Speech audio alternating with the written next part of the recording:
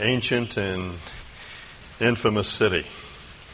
Jericho is one of the oldest cities in the world. It's been extensively excavated in the 20th century, beginning first in the early 1900s and then again in the 1950s. If you visit Jericho today, you'll see those great trenches that Kathleen Kenyon drove all the way to bedrock. And she discovered levels in Jericho that go all the way back to 7,000 BC. It has for almost 9,000 years been a stronghold of evil. Interesting place to visit, interesting place to study, interesting place to think about, which is what we must do with these texts. George McDonald said that we must know the meaning of these texts, otherwise our lives are a failure. Interesting, strong words, and yet he's right. He's saying precisely what God said to Joshua. You must eat the word. That is, you must imbibe it, take it in, assimilate it, meditate upon it, think upon it. Think it out, think out the meaning of it, so you can make your way successful.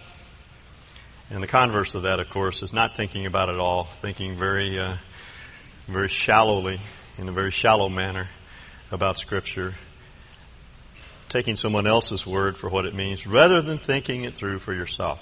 So if we do not want our life to be a failure, we need to understand the meaning of this text. Now, actually, the story begins with the last paragraph of chapter 5, when Joshua encountered the angel of the Lord in the suburbs of Jericho. Verse 13 of chapter 5 reads, "Now it came about when Joshua was in Jericho," literally, "that he lifted up his eyes and beheld a man standing opposite him with his sword drawn." And as Brian taught last week, this is none other than God himself in the person of the angel of the Lord, who had come to take over, not to take sides, but to become the commander-in-chief, to determine the tactics and strategy of the siege. It's interesting to me that he encountered the angel of the Lord in Jericho. You have to understand the layout of these ancient cities. Normally there was a fortress in the center, somewhat like a Greek acropolis, a fortified walled defense system in the very middle of the city, which was normally very small, and then there would be farms and houses that sprawled out for miles in all directions, sort of an ancient version of urban sprawl. And whenever the city was under siege, when it was under attack, the people would run into the city, they'd button the city up, and the city would be defended, the people would be protected in that inner citadel. If you visit Jericho today, you'll find just a very small mound of dirt, about 300 yards long and about 100 yards wide. So the citadel itself was quite small. But the suburbs would be very large. They guess that the population of Jericho at this time was 4,000 to 5,000. So it was a fair-sized city by ancient standards. And the people in the suburbs had left their houses, they'd deserted their farms, they'd gone into the city. The city, they'd shut the gates of the city and buttoned the place up. And Joshua went into the suburbs that night, was reconnoitering the city, thinking through the strategy of attack. And looking up at those great walls, they were probably 50 to 60 feet high, some 150 feet thick in their base. As I've said before, more like an earthen ramp than a freestanding wall. And Joshua was thinking through the tactics and the strategies of conquering the city. Now, there were various ways they went about it in those days. If they had war machines, they'd roll their battering rams up to the wall and try to knock it down from the base, or they'd fire the gates, or they'd try to subvert the city in one way or another. Alexander the Great's father, Philip of Macedonia, said that no city is unconquerable if you drive a donkey laden with gold up to its gates. Sometimes they would try to bribe their way into the city, or they'd work their way through the water system, as David did in Jerusalem. He sent Joab through the tunnel from which they took water, broke his way into the city and subverted it in that manner. All sorts of tactics and strategies. Sometimes they would starve them out. They'd simply surround the city and wait for them to die of thirst and hunger. None of these tactics would have worked in this case. They didn't have the time. Israel didn't have the equipment, but they had to conquer the city. They didn't have any option. They could not bypass it. They had to take the city. Well, the reason's obvious. If you ever visit the place, the route into the interior of Canaan, the highlands, the high country that they had to reach, led right by Jericho. The closest analogy to it would be an attempt on our part to conquer Bogus Basin. If we wanted to mount an attack against Pioneer Lodge and Bogus Basin ski area, in order to get up there, you have to go up Bogus Basin Road and you have to pass Mr. Simplot's house. And if Mr. Simplot's house were Jericho, you'd see something of the strategic importance of that city. You could not get by without confronting the enemy. And if you did slip by, then you were in danger of being cut off from behind. They could cut off your source of supplies. So they had to take the city. And those of you that are military people would understand the difficulty. They simply had to conquer Jericho. They had no options. And as Joshua was making his way through the suburbs, thinking about that impossible task, the angel of the Lord specified the method of attack. Let's begin reading with verse 1 of chapter 6. Now Jericho was tightly shut because of the sons of Israel. No one went out and no one came in. In other words, victory was highly unlikely. The city was totally inaccessible. It was an impossible mission. And the Lord said to Joshua, "See, I have given Jericho into your hand." I was struck, as you must be, by the arrangement of those two verses. Here's an impossible mission, and God says, "What's your problem?" Jericho is yours. You're fighting a battle that's already won. Jericho is the symbolic battle for all battles in the land of Canaan. Though they had to struggle and take the land foot by foot, the land was given to them by promise. This was an unrevocable promise. The land is given to you. Jericho is yours, though victory seems highly unlikely. And here's the way you'll do it. You shall march around the city, all the men of war circling the city once, and then he specifies the entourage. They were down in Gilgal, which was about 2 or 3 miles from Jericho. We don't know where Gilgal is today, but if we know the general location, if you stand at Gilgal and look up that long alluvial slope that leads up to Jericho, you can see the location of Jericho even today. It's only a couple of miles from Gilgal, and they were told to march around the city. The army went first, an armed contingent, followed by the band. The priests had their instruments. There are at least 3 different kinds of horns that are indicated here, and they struck up the music and put a little bounce in their step. And then behind the band, there was the ark, which, as you know, represents the person of God, indwelling the people of God. Just a little box carried by the Levites, covered with a piece of blue cloth, but that box represented the presence of God in Israel. And you'll notice throughout this account that the ark is the center of attention. It's the center of attraction. All eyes are on the ark. So you have the army, and the band, and the ark, and then everybody else. Men, women, children, all the non-combatants. Senior citizens. You can imagine what this looked like. You know, mothers with strollers and dogs, and a father with a kid in a backpack, and a llama with grandmother on it, and they were making their way up to Gilgal, and we don't know exactly how many, what size the nation of Israel was at this time, but they were quite large, and it would take probably when the army got back to Gilgal, the last people were leaving Gilgal. Here they were strung out for several miles up this slope, and then around the city of Jericho, and then back to Gilgal. And Joshua was told, this is how you're going to take Jericho. You just take a stroll around the city with the ark. And Joshua says, all right, I understand. This is a little bit of psychological warfare. We're going to psych the Jerichoites out.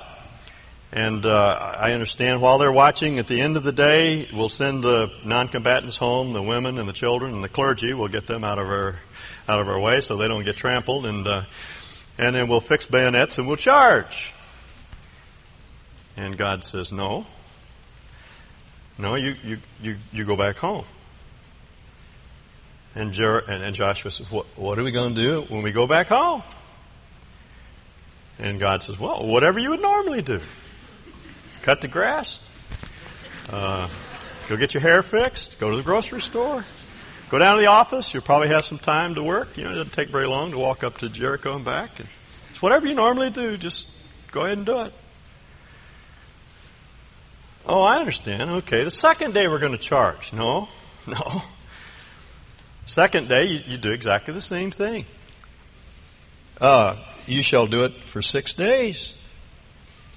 Also, 7 priests shall carry 7 trumpets of ram's horns before the ark. Then on the 7th day they shall march around the city 7 times. And the priests shall blow the trumpets. And it shall be when they make a long blast with the ram's horn, and when you hear the sound of the trumpet, all the people shall shout with a great shout, that is a shout of victory, a victory cry. And the wall of the city will fall down flat. It'll crumble.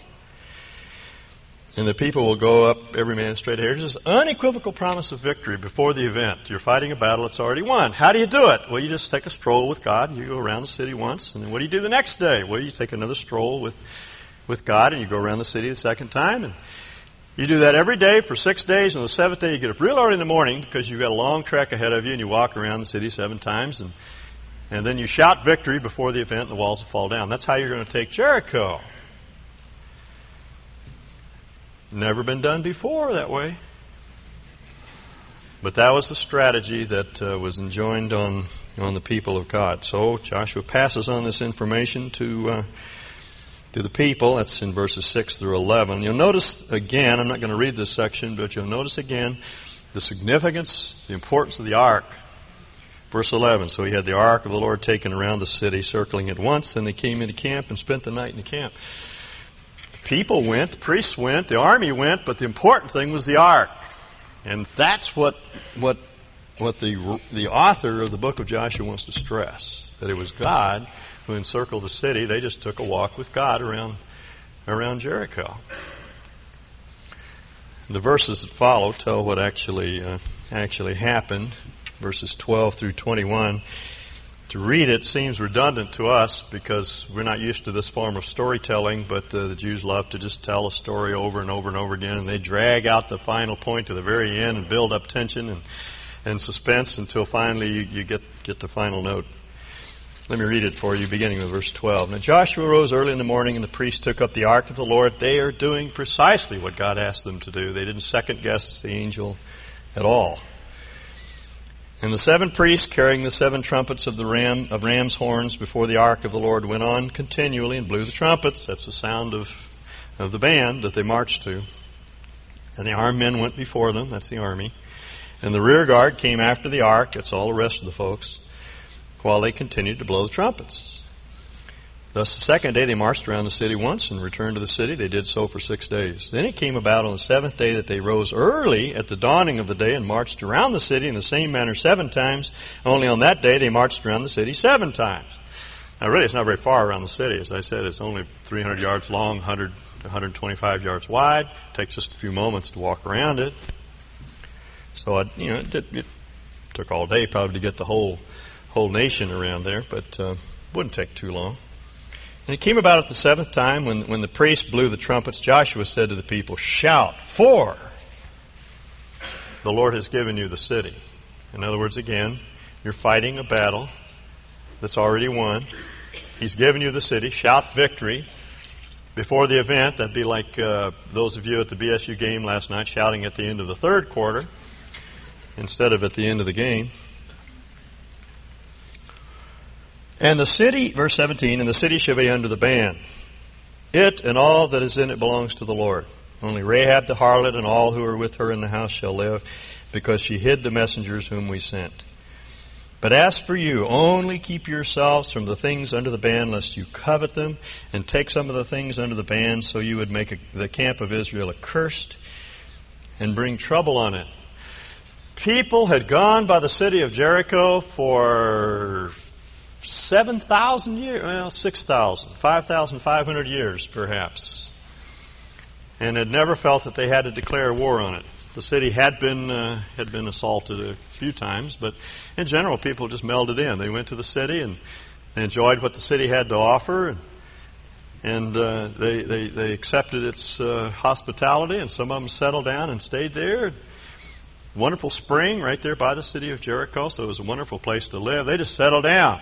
But the people of God declared war on this city because there was something drastically wrong with it. There was something about it that would destroy the people of God if they didn't take the city out. That's the point. They had to see the city as God saw it.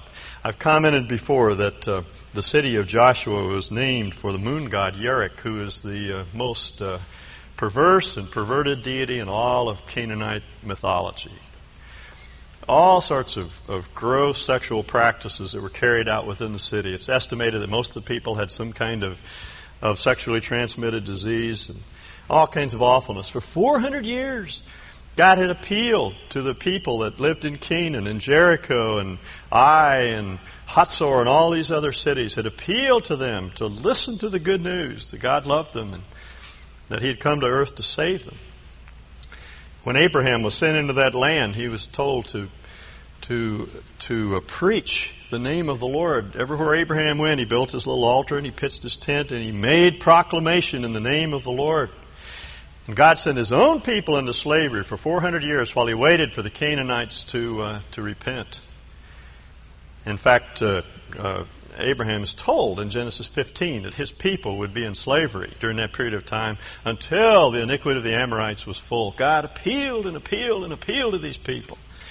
And finally they shut God out with some rare exceptions, Rahab and her family. But they had shut themselves off from the people of God. They would not accept their Lord. And so there was nothing salvageable, nothing redeemable, nothing worth saving any longer in the city. They were to declare war upon it, no detente, no peaceful coexistence, no capitulation, no acceptance of their lifestyle. It was to be under the ban. So, we've been led up to the point of the shout, and then there's a little bit of a flashback, and then the results of the shout are described in verse 20. The people shouted. Wall still stood. There's not a crack in the wall. They had done this absurd thing, walking around the city 7 times. On the 7th time, they all stood in a ring around the city and they shouted victory. And the wall fell down flat. In other words, it crumbled straight down. Didn't fall inward, didn't fall outward. It fell straight down and just crumbled. And the people went up into the city, every man straight ahead, and they took the city. And then they bring Rahab out. You know the story, we talked about that some weeks ago. And then in verse 26, Joshua made them take an oath at that time, saying, "Cursed before the Lord is the man who rises up and builds this city Jericho. With the loss of his firstborn he shall lay its foundation. With the loss of his youngest son he shall set up its gates." In other words, you are to have nothing more to do with this city. Turn your back on it, never rebuild it. Walk away from it. It's not worth saving. For 600 years, no one tried to do anything at all at the site. There were some people who lived there, but no one tried to rebuild the city. Until the time of Ahab. Ahab, as you know, was the king who temporized with God's word, who just trivialized truth, and who he didn't take God seriously, and he decided that he needed to rebuild Jericho to defend his eastern borders, and he sent one of his builders, Hiel, over to build it, and this is 600 years later. And you have a very terse description in 1 Kings of what happened. He rebuilt the city, all right, but he lost 2 of his sons in the process. So God's not fooling. Not fooling. Did not want that city rebuilt. Interestingly enough, Herod, whom you think would also take God lightly, did not rebuild Jericho on that site. He rebuilt Jericho, but he rebuilt it about 3 miles to the southwest of the ancient site of Jericho, because he at least took God seriously about this city. The city is worthless, God said. You're not to rebuild it. Forget it. Walk away from it. Let it be. Well, what's the point? What can we make out of this story? What principles are enshrined here? I think Jericho represents those deeply entrenched habits that keep us from enjoying the land.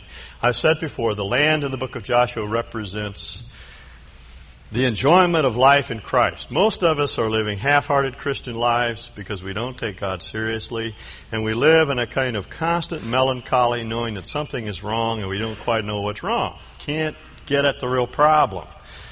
But there's an uneasiness and a restlessness and unhappiness that comes from not living fully in the land and enjoying its benefits. We don't know what C.S. Lewis called joy. We don't have what Jesus called life. That is, that sense of wholeness and happiness despite the tragedies and the tough times and the hard circumstances that we're in. The people that went on to conquer the land suffered a great deal. There were a lot of conflict. A lot of blood was shed in the next 15 to 17 years. Some hard times ahead, but nevertheless they possessed the land. Now that's the way the Christian life is described for us. It's not that we're going to live a life of ease and affluence and we're going to be healthy and wealthy and wise to the end of our days. There will be struggle. There will be hard times. Things will happen to us that are very hurtful, but we can know joy. We can know life. We can be filled and flooded with a sense of satisfaction and the fullness that comes from knowing God and enjoying Him instead of merely enduring life as a Christian.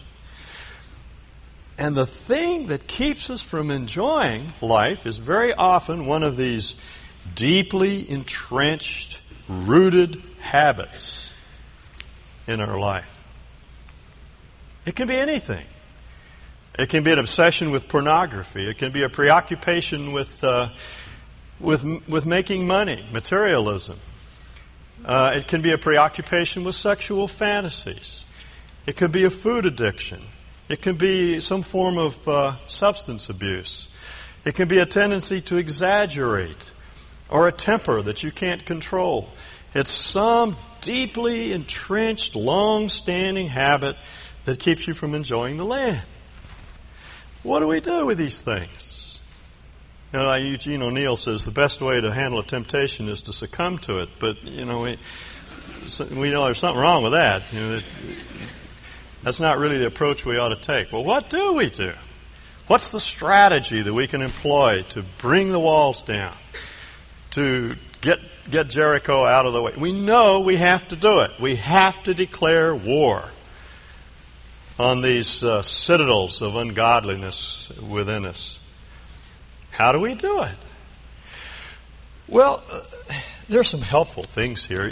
For one, I think just walking with God helps you to see the evil in these strongholds. Most of us tend to defend them and protect them because they bring us a great deal of satisfaction. But once you get to know God well, you begin to discover that these habits, however we want to refer to them, these preoccupations, obsessions, these compulsive behaviors, are sinful and wrong and destructive and counterproductive. And they're keeping us from being what God wants us to be. When you get next to God, you begin to see that. Isaiah, we're told in Isaiah 6, saw the Lord high and lifted up. His immediate reaction was, woe is me. I'm an ungodly man. I'm a man of unclean lips. I'm always saying the wrong thing. And see, we are seen for what we are when we see God. And as you begin to put your roots down into God, center on Him, and read His Word, and see God for who He is, He begins to put His finger on areas of our life that need to be claimed for His sake. The Jerichos. Just as He did for the people of God. When Joshua sent the 2 spies into the land, they were told to view the land, especially Jericho. God put His finger on that stronghold because that stronghold had to go before they could conquer the land. And you'll find that God will do that for you. Now be very wary of people putting their fingers on those strongholds. I mean, sometimes if 2 or 3 people point out sin in your life, they're on target. As a matter of fact, Scripture says that's one way that we can learn. There's an old Yiddish proverb that says if one person calls you an ass, pay him no mind. If 2 people call you an ass, go buy a saddle. And a lot of truth in that. If one person comes to you and points out a fortress of evil in your life, a stronghold, then think about it, ponder it, ask God if it's true. If 2 or 3 people come, then you think again. This may be an honest-to-goodness problem that you need to face. But my caveat is this. Let God put His finger on the issue. He will reinforce what other people are saying. Otherwise, you may be fighting a battle that He doesn't want you to fight, and you're going to be tilting windmills and spending a lot of energy without God's aid. For example, Christians may be saying to you, you need to stop smoking. That's what's keeping you from enjoying the land. Well, God may be saying to you, yeah, that's a ridiculous habit. It's hard on your health, and I don't want you to do that. But I'm not so concerned right now about what you're putting in your mouth. What I'm concerned about is what's coming out. And you have a tendency to exaggerate, and that's what we're going to deal with now. See? So my point is, let God put His finger on the issue. He will. My experience has been that He deals very clearly with those issues that He is concerned about. Those vague feelings of guilt come from the evil one. They do not come from God. When God speaks to us, He speaks loudly, unequivocally. We don't miss it. He puts His finger right on it. So the question that we need to ask ourselves this morning is, what issue is God speaking to me about? Not my brother. But what is God speaking to me about? And then declare war on it. No detente. No compromise. No peaceful coexistence. That is an enemy of God, and by God's grace, I will bring those walls down. That's the attitude that we have to have. And that's what gives us joy. The moment we declare war on these strongholds, we begin to enjoy some of the life that's in the land. At least that's been my experience. The wall may be there. The city may still stand. But when I declare war on it, the light begins to dawn. One of the Psalms addressed to the king of Israel at the time, later applied to our Lord, says this: You have loved righteousness and hated iniquity. Therefore, God has anointed you with the oil of gladness. See, the minute you come to hate the iniquity in your life, you will be anointed with the oil of gladness. You'll begin to enjoy some of the fruit of the land. Your pace will pick up. You'll begin to feel more positive, though the walls may stand.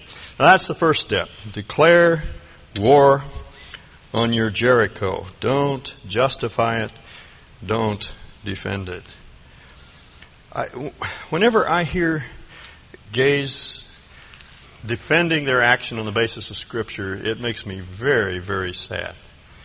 Because I know that as long as they protect and defend that fortress, there is no way out. It's true of any sin in our life. We have to face it.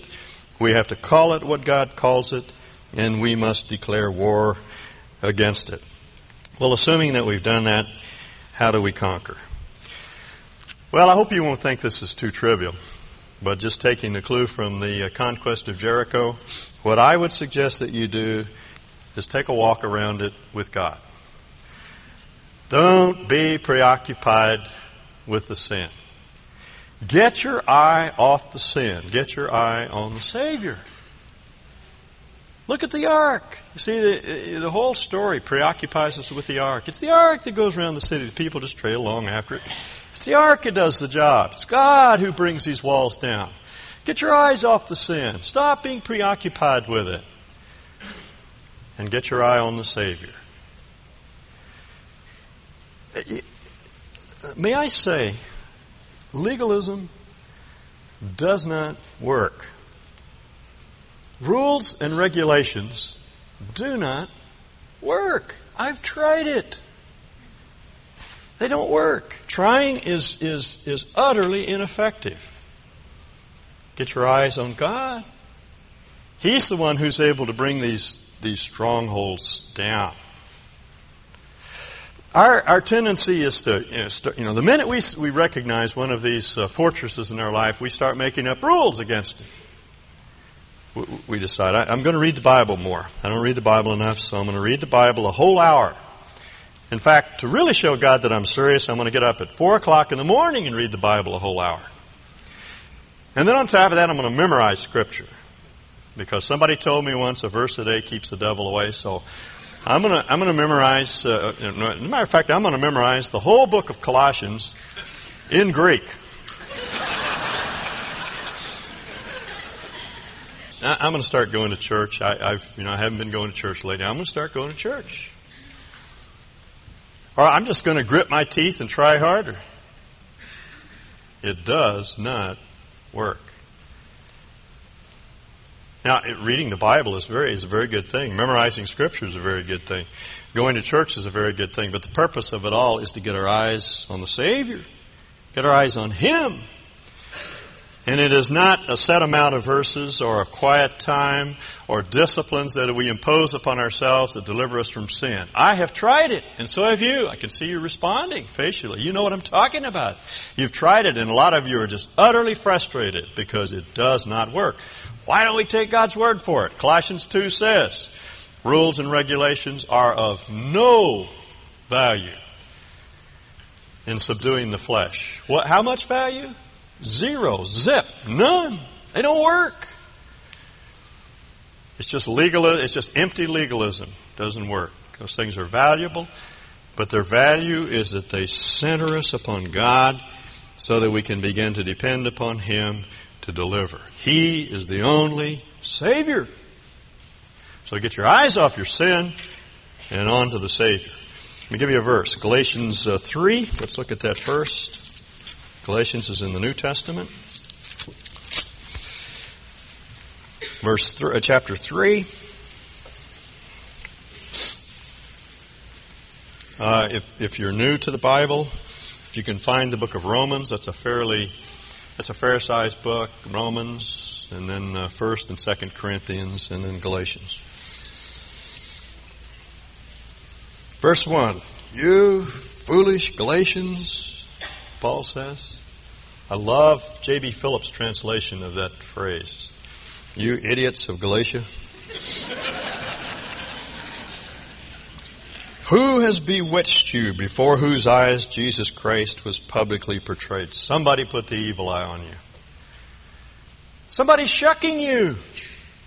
They're conning you. They're trying to get you to be righteous some other way than God's way. Don't you understand the principle of the cross? It took divine action to deliver us from sin in the first place. You've seen Christ publicly crucified. Now come on. Do you think you're going to go on and grow in Christ by self-effort? Did you save yourself? What makes you think you're going to sanctify yourself? You see his argument? This is the only thing I want to find out from you. Did you receive the Spirit by the works of the law or by the hearing of faith? How did you become a Christian? By keeping the law? By reading the Bible? By going to church? By memorizing Scripture? No. You just came to God and you said, I am the most dreadful sinner on the face of this earth. Save me, please save me. And you received the grace of God. Now he says, verse 3, are you so foolish, unthinking is the idea? Haven't you thought this thing through? Having begun by the Spirit, are you now being perfected by the flesh? Think reasonably, he says. Be logical. You began your Christian life by faith. Are you now trying to be perfected by self-effort? How foolish, he says. The only way to change is for God to change you. You grow by faith. Now, chapter 5, verse 2. As I understand the book of Galatians, the emphasis on Galatians in Galatians is on sanctification. The emphasis in Romans is on justification. How God declares us righteous. Galatians has more of an emphasis on how God works out that righteousness in us. How we begin to be conformed to the image of Christ. Chapter 5, verse 2. Behold, I, Paul, say to you, if you receive circumcision, that is, as a Christian, if you go back and you're circumcised, that is, you put yourself under some ritual or rite, some rigmarole that's going to clean your life up and give you more spit and polish so that you'll do better. He says it's a waste of time.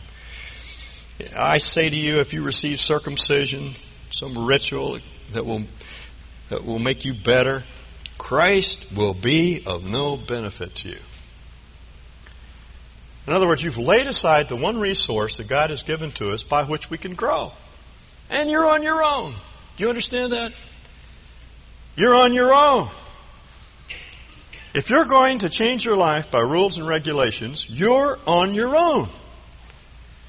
Christ is of no benefit to you. Oh, that's a dreadful thought.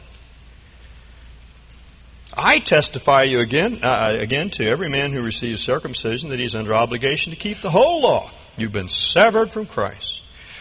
You who are seeking to be justified by law, you have fallen from grace. That is, as a principle, not that you've fallen away from salvation, but the principle of grace is no longer operative in your life. You're not trusting God to change you. You're trying to change yourself. Now here is the key verse, I think, in the whole book of Galatians, verse 5.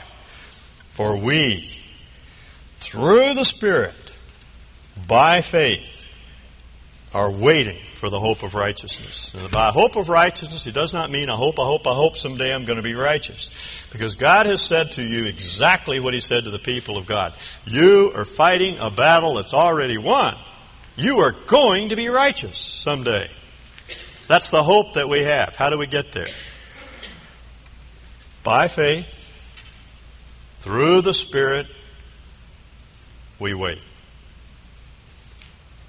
In other words, keep your eye on the ark and just keep on trucking. That's the whole point. That's the story of Jericho, and that's the story of the Christian life. Get your eye off your sin. Don't let it bug you. Don't let it preoccupy you. Don't let it obsess you. Get your eye off the sin and get your eye on the Savior and just keep on trucking. Just keep on walking. Well, what if I fail? All right, pick yourself up, dust yourself off, and keep on walking. And wait. How long is it going to take? I don't know. God knows. Delay is always part of the process. Don't look at anybody else. Don't compare yourself with anybody else. You know, very often we have sharing times here and somebody will stand up and they say, God delivered me from alcohol. Just like that. I became a Christian and He took away my thirst for alcohol. I never had another desire for a drink. Somebody else sitting up there thinking, oh no, something's wrong with me. I've been struggling with alcoholism for 20 years. I fall off the wagon every once in a while. Why doesn't God do that to me? I don't know why. All I know is that we need to keep our eye on the ark and keep on walking. And wait, just keep walking around the city. Walk around the city. And wait for God to bring those walls down. When will it happen? I don't know. Maybe not till our Lord Jesus comes back. Either He will come for us or we'll go for Him. Go to Him. John says when we see Him, we'll be like Him. That's the hope of righteousness. It's held out to us. And well, what about the interim? I'm struggling with all these problems. Well, it's analogous to what happened to Israel when they went into the land. Some of the cities fell down flat. Some they fought for and conquered. And as soon as they left, the Canaanites came back and they had to go back and reconquer them. Some of them they could never take. And Judges says, that's all right because that will teach you to do war. In other words, it humbles you. It keeps you weak. It will frustrate you at times. You'll feel very keenly your humanness, and it'll drive you back to God. But one of these days, you're going to stand before the Lord Jesus, and that habit will fall, and you'll be just like Him. You say, well, now wait a minute. You sound like all these preachers that come in and tell them I got a problem. They say go home and just pray about it. No, I'm not saying that. There are a lot of helpful things that can be done. Clinics, various other professional counseling, various other things that can help you. But all I'm saying from this passage is get your eyes off your sin. Don't be preoccupied with it. Because Satan wants to use that to invalidate your life in ministry. He will keep you from progress by getting you focused on your sin. Get your eyes off your sin. Get your eyes on the Savior. And wait. Just keep on walking. Peter puts it like this. Let me read this one passage, and I'm almost done here. If I can find Peter. 1 Peter 5, right at the end of his book. He says, be of sober spirit. Be on the alert. Your adversary, the devil, prowls about like a roaring lion seeking someone to devour. He's behind the city of Jericho. But resist him firm in faith, not by rules and regulations, not by self-effort. Resist him, firm in your faith, knowing that the same experiences of suffering are being accomplished by your brethren who are in the world. In other words, they have their Jerichos too. Do you understand that? I think that's the point to be made of the fact that men, women, children, senior citizens, everybody went around the city. Everybody has a Jericho to conquer. Everybody gets involved in this process. No one is immune. They all have their experience of suffering. Verse 10. Now listen to this. After you have suffered for a little, the God of all grace, who called you to his eternal glory in Christ Jesus, will himself perfect, confirm, strengthen, and establish you. You are fighting a battle that's already won. Get your eye off the sin and onto the Savior. And wait. Just follow him. Keep walking around that habit. Keep asking him to purify you. Put your trust in him and wait. I want to summarize all of this by reading something that I hate to foist my stuff on you, but as I've said before, if I don't quote me, nobody else does. I have written a book. It's going to be coming out in January or February, published by the Bible Study Hour, Dr. DeHaan's ministry. And this is just one excerpt from it. I want to read it quickly because we're out of time. There's so much righteousness to hope for, so much beyond me, stability and consistency as a husband and father, sincere love for others, purity and humility of heart. A friend of mine once told me that you can't be holy in a hurry, but I must say I want it now. I want to change, rid myself of the harpies that reach for my soul, but it seems I must wait for a while. Time is part of the process. Waiting, of course, isn't passive. There are things to do. Center on Christ, read and reflect on his word, yearn to be like him, ask for his help, but in the end, only he can change us. I must confess, I don't know how it works. Change is chaotic, haphazard, better seen in retrospect. I'm told that we can test our faith by the fruit of the Spirit. There must be some measure of tranquility, gentleness, and strength, but I don't know how it's done. Therein lies mystery. I know it can't be done by trying. Legalism is ineffective. I know of no rules or regulations that work. The Spirit is willing, but the flesh is weak. It can't sustain the effort very long. Like Paul, I have a desire to do what is good, but I can't carry it off. What I want to do, I do not do, but what I hate, I do. My flesh is grass, and its loyalty like the blossom of the field. I make promises I can't keep. Promising, in fact, only makes things worse, stirring up the evil in me, endowing it with more power. No, striving is ineffective. Righteousness is a free gift from God, which we can and must receive. It cannot be otherwise. In fact, it's said that if we seek the righteousness we hope for by any means other than faith, there's no value at all to Christ, no benefit in being a Christian. We're on our own. So it must be all or nothing. We'll either be changed by him or not at all. We must wait quietly for his work.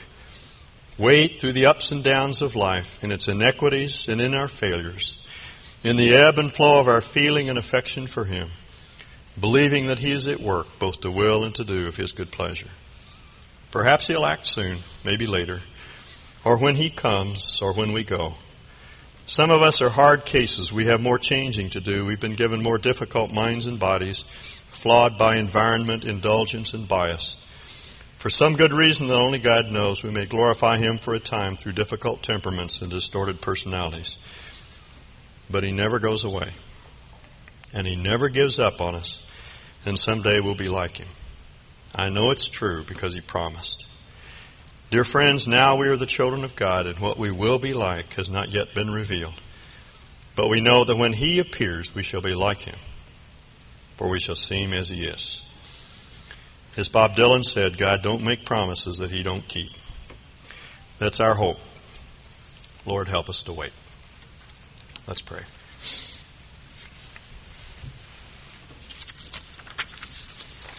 Lord, we, all of us, come aware of these fortresses of evil that have embedded themselves in our minds and in our bodies.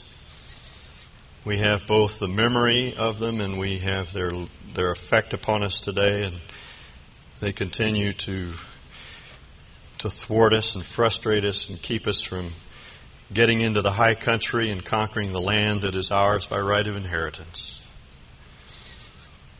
We don't know what to do, Lord, but our eyes are on you. And we will wait for your deliverance. We want to keep our eyes on the ark. We want to believe in your indwelling presence within us, and we want to walk with you while you bring to bear on these fortresses all the power that's at your disposal. And with that truth in mind, Lord, we wait for righteousness. We ask that through your Spirit, by faith, you'd bring into our experience the righteousness that we're hoping for in your own time and in your own way. And in the meantime, Lord, while we're waiting for you to deal with these issues, we want to continue to be useful. We want to enter into all of that's ours. We want to experience the joy and the life of Christ that will complete us. We ask that would be so. And in Jesus' name we pray. Amen.